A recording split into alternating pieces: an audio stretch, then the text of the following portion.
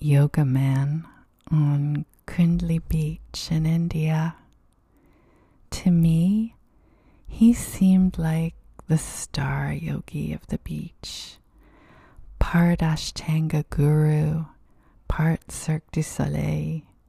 He'd spend hours practicing by the sea in postures I'd never seen before, early in the mornings, then returning at sunset.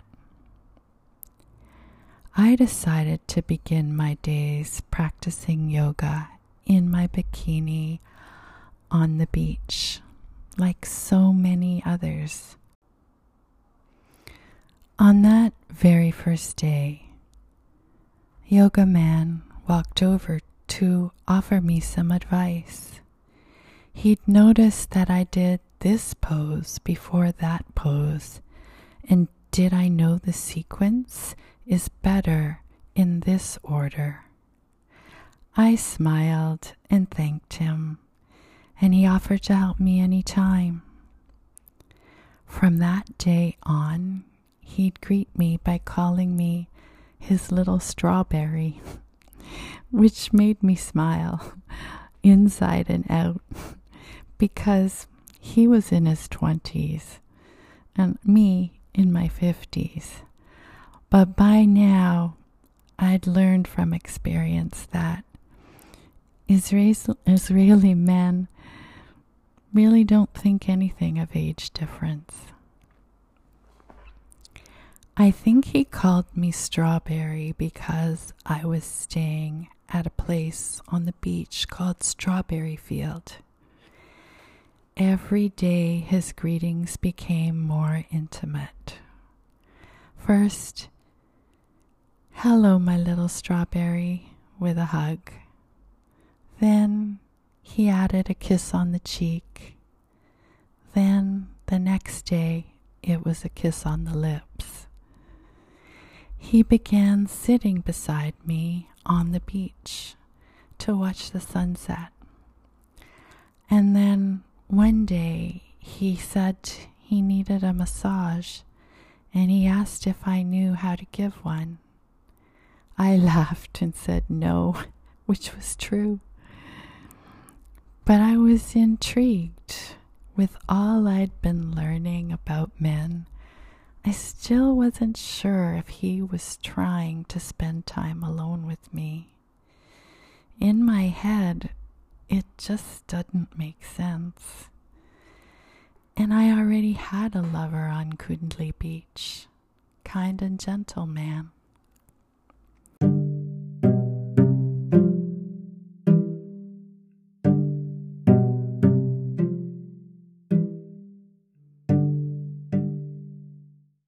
But my 6 days were drawing to an end. It was my last sunset, and I hadn't seen kind and gentle man for a couple of days. I'm not sure what came over me, but when I saw Yoga Man at sunset, I asked him if he still needed a massage, and he said, "Do you have oil?" I said, "Yes, coconut oil." So we walked over to my cottage. He pulled off his bathing suit and lay face down on my bed. I poured coconut oil onto his back and over his shoulders and began massaging him, trying to think of what were the strokes I should use. I worked my way down his back to his buttocks, to his legs, and then his calves. And then he turned over, nonchalantly displaying his erection. I massaged his chest, and the only question I have about spending time together that evening is, did I seduce him or did he seduce me?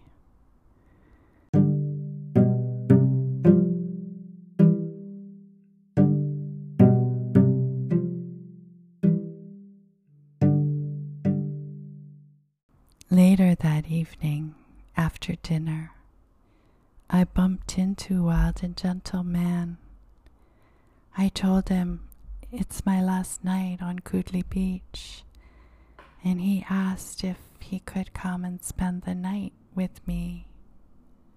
I said yes, astonishing even myself. This is the only time in my life that I've ever shared my bed with two different men on the same evening.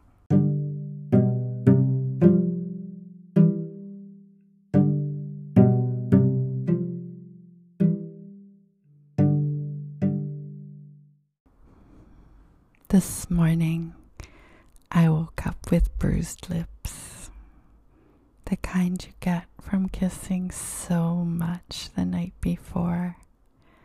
You know, that wonderful make-out kissing. My lips remind me how grateful I am to the one who gives me this feeling.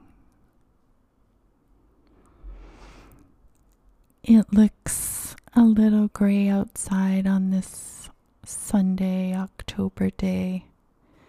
The leaves are turning, even in Vancouver.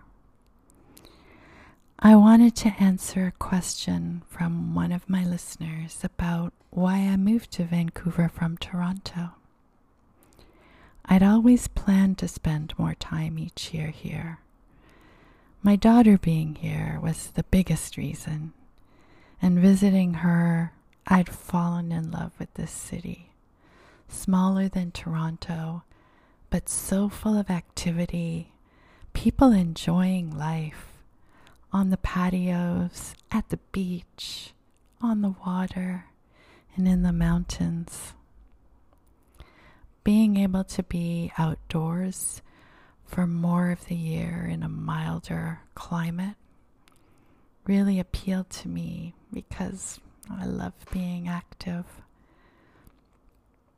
When my mom died and my relationship ended, I suddenly had more freedom to choose than I'd ever had in my whole life.